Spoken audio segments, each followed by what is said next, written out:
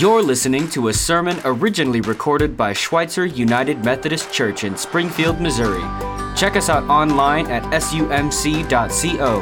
And if this sermon blessed you, be sure to share it with someone else. Thank you so much for listening. Now, on to the message. Good morning. Welcome. My name is Krista Rosenbaum. If we have not had a chance to meet, there's a lot of faces I don't know names to. Come and find me after the service because I'd love to meet you and get to know you a little bit. We are well into the month of February now, and so February is Black History Month. And so I thought it would be exciting to tell you hopefully something you don't know, so you learned something today. How about that? Great. All right, so this picture coming up is Madame C.J. Walker. She was born in 1867. She was born to new freely released from slavery parents. She was orphaned at the age of 7, married at 14, widowed at 20, and in her 30s, she began to lose her hair. And because of that, she invented a conditioning treatment and hair growth treatment.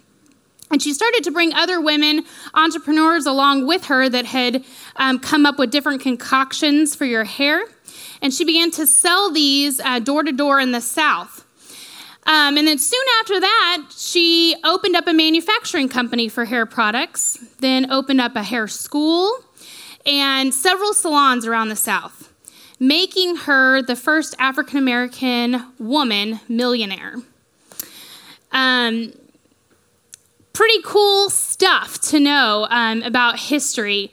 I encourage you, Kevin Hart has a brand new movie out on Netflix about Black History Month that's for kids, and it is a great watch if you get a chance. We have a lot of strong women in history that are not always apparent in the history books and show up. And so Bob, the other day at a staff meeting, talked about seeing a bumper sticker on a lady's car that said, "Well-behaved women seldom make history." And I was like, yes, I love that quote. As a strong woman, I was like, I have always liked that. I have a shirt for it. In fact, a few women on staff have these shirts. But he proceeded to say how this was not very flattering, right? And how he thought it was promoting women behaving badly to make history. And so after meeting with several women on staff afterwards, we kindly pointed out to him that that's not what the quote means. And so he did some history, researched it himself. And actually, it's not a very old quote, probably about 10 years or so. And the quote really is meant to say, women do not show up in our history books like they should. And a lot of women that do show up in our history books have had to step out of society's norms in order to make history. They kind of have to press up against what society says is okay and be misbehaved to make history books, right? Like Rosa Parks, who has a great quote. She says, "You must never be fearful of what you are doing when what you are doing is right." So she stepped out of what society's norm said was right and made history books. We're going to talk about a woman this morning that did that same thing. We actually don't even know her name, but she made one of the best, not one of, the best history books of all time, our Bible. And so we're going to take a look at her, and I want to kind of set the scene a little bit. So this story comes from Simon the Pharisee's house. So if you picture it, if you're walking down a dusty dirt road, and all of a sudden it opens up into this big square opening of a lush garden. His house would have been somewhere out in the middle. He was a wealthy man, and probably a grand fountain there in his yard and beautiful flowers and trees. And so that's where our story kind of takes place. And it was customary when a rabbi would come to these dinners for people of the community to kind of come and linger which would be very awkward nowadays. Can you imagine if you're eating a dinner and you just have all these lingering people all around you? But that was customary. They would come and they would linger around just kind of hoping to catch a nugget of good information that this rabbi would have been saying, or in this case, that Jesus would have been telling the people. So we're going to start off Luke 7:36. One of the Pharisees asked Jesus to have dinner with him. So Jesus went to his home and sat down to eat. When a certain immoral woman from the city heard he was eating there, she brought a beautiful alabaster jar filled with expensive perfume. Then she knelt behind him at his feet, weeping.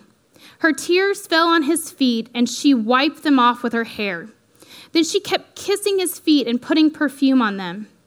When the Pharisees who had invited him saw this, he said to himself, "If this man were a prophet, he would know what kind of woman is touching him. She is a sinner." So we have three characters in this story so far. We have Jesus, we have the woman who's unnamed, and then we have Simon the Pharisee. So let's talk about the woman a second. Right when I started reading this, I thought, there's been a time in my life where I have been so overcome with guilt for something that I have done. And you can step into her shoes for a second and think about, there are times that I know that I have to get on my knees in front of Jesus.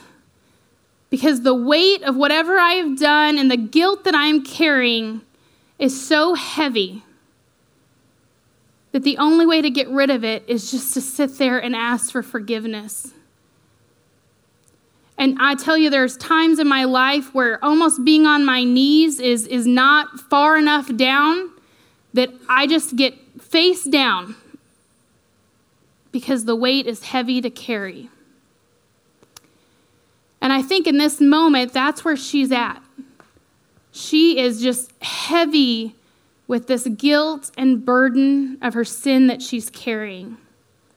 And she's weeping and crying at the feet of Jesus. I don't think that those tears are tears of sadness. I almost think that those tears are tears of, and I've been looking for words to really tell what I'm feeling there. I think they're tears of love and thankfulness and gratitude, that even her, with this burden that she's carrying, is offered forgiveness freely. That she's so thankful that she's crying on his feet and wiping his feet with her hair. And then you have Simon in the story. Simon can't even see his own sin, right? Because Simon never sinned in his life, just like all of us. So he's not looking at himself at all. He's saying, can you believe this guy who calls himself a prophet? Doesn't he know who's touching him? She's a sinner. Much easier to point out her sin than my own. And then this woman is there at his feet, overcome by the weight of her sin. The other day, a gentleman came into my office. He had asked to set up an appointment with me, and he attends church here regularly. And right as he came around the corner to my office, I could tell by the look on his face, he was carrying a heavy load of shame and of guilt. And he sat down and he began to tell me what was going on. Before the words ever started coming, tears, just crocodile tears welling up in his eyes. And he began to cry and share what was going on. And many of you know that I work with the recovery community a lot. And so he began to tell me that he had lapsed and he had went out and used drugs. And the shame and the guilt that he was feeling was just overwhelming in that moment. Overwhelming. And after he told me what had happened, I looked at him and I said, from the moment you walked in this door, you were forgiven. When you seek out Jesus Christ for forgiveness, it is freely given. And that's where the tears are coming up in this woman. Let's continue reading on Luke 7:40. Then Jesus answered his thoughts. Simon, he said to the Pharisee. I love that. It says Jesus answered his thoughts. You think that he would have thought that Jesus was something special if he can read his mind, but he didn't even think that. He says, "Go ahead, teacher," Simon replied. Then Jesus told him a story. A man loaned money to two people, 50 pieces of silver to one and 50 pieces to the other. But neither of them could repay him.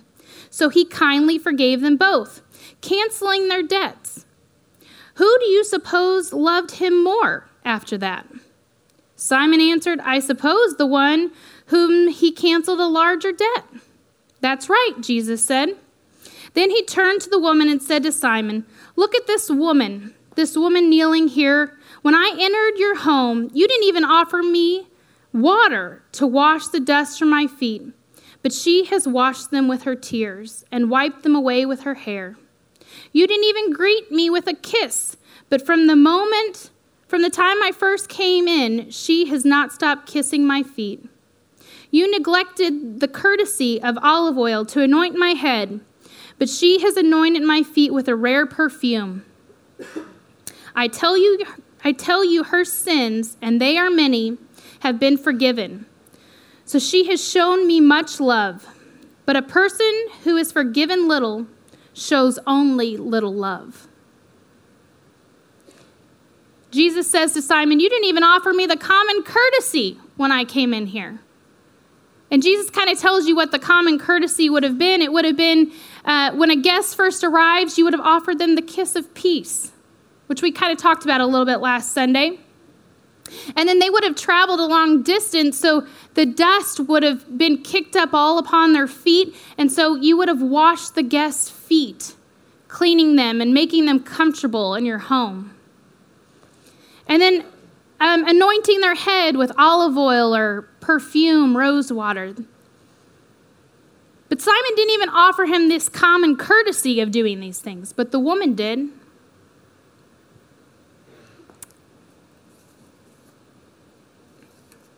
And then Jesus goes on to tell this parable of 50 silver pieces and 500. What he's really telling Simon is this woman whose sins are great, she may have done a great deal of sinning. But her love for people is way greater than your love is because she has been forgiven and she forgives freely. You have forgiven little, so you have little love for people. In Luke 5, 31 and 32, Jesus says, healthy people do not need a doctor. Oh, wait a minute. No, that's not right. Healthy people do not need a doctor. Sick people do. And I have come to call not those who think that they are righteous, but those who know that they are sinners and need to repent. The woman knew she was a sinner. That's why she's there at the feet of Jesus. But Simon thinks he's righteous. And then Luke 48 says, Then Jesus said to the woman, your sins are forgiven. And the man at the table said amongst themselves, who is this man that he goes around forgiving sin? And Jesus said to the woman, your faith has saved you. Go in peace. Here we bring in the other men sitting amongst the table. They say, who is this man that goes around forgiving people's sin?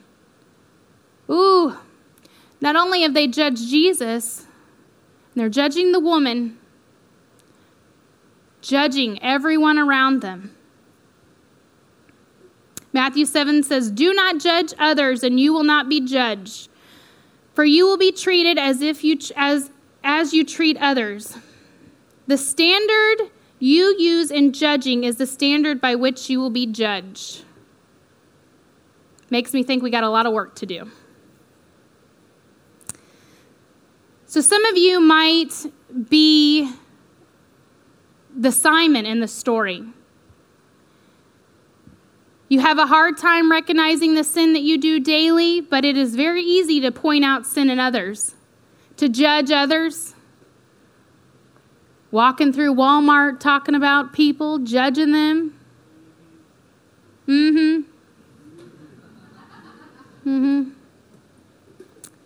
Have a hard time looking at yourself. The good news is when you come to Jesus and ask for forgiveness, it is given freely to all the Simons in the room. You may be thinking, I'm a lot like the woman in the story. Done a lot of bad things. Have a lot of guilt and heaviness on me. Sometimes you even struggle to recognize how God can forgive you. Have a hard time forgiving yourself. Know that when you come to Jesus and ask for forgiveness, it is given freely. And some of you may be the Jesus in the story. You might be able to relate to him. Maybe at one time you were the Simon, or one time you were the woman, but you've come far enough along in your faith now to know that we all fall short of the glory of God. And maybe you forgive often, and you love all people you come into contact with. That's the goal, is we're becoming the Jesus in the story. And the good news of the gospel is that the Simons in the room and the women in the room can all become the Jesus in the story. So this morning, Jake said that he would lead communion for me. I want you to just press in deeper and really seek out to become Jesus in the story. You are capable of forgiving often and loving all. Whether you're the Simon or the woman right now, we can all become Jesus in the story.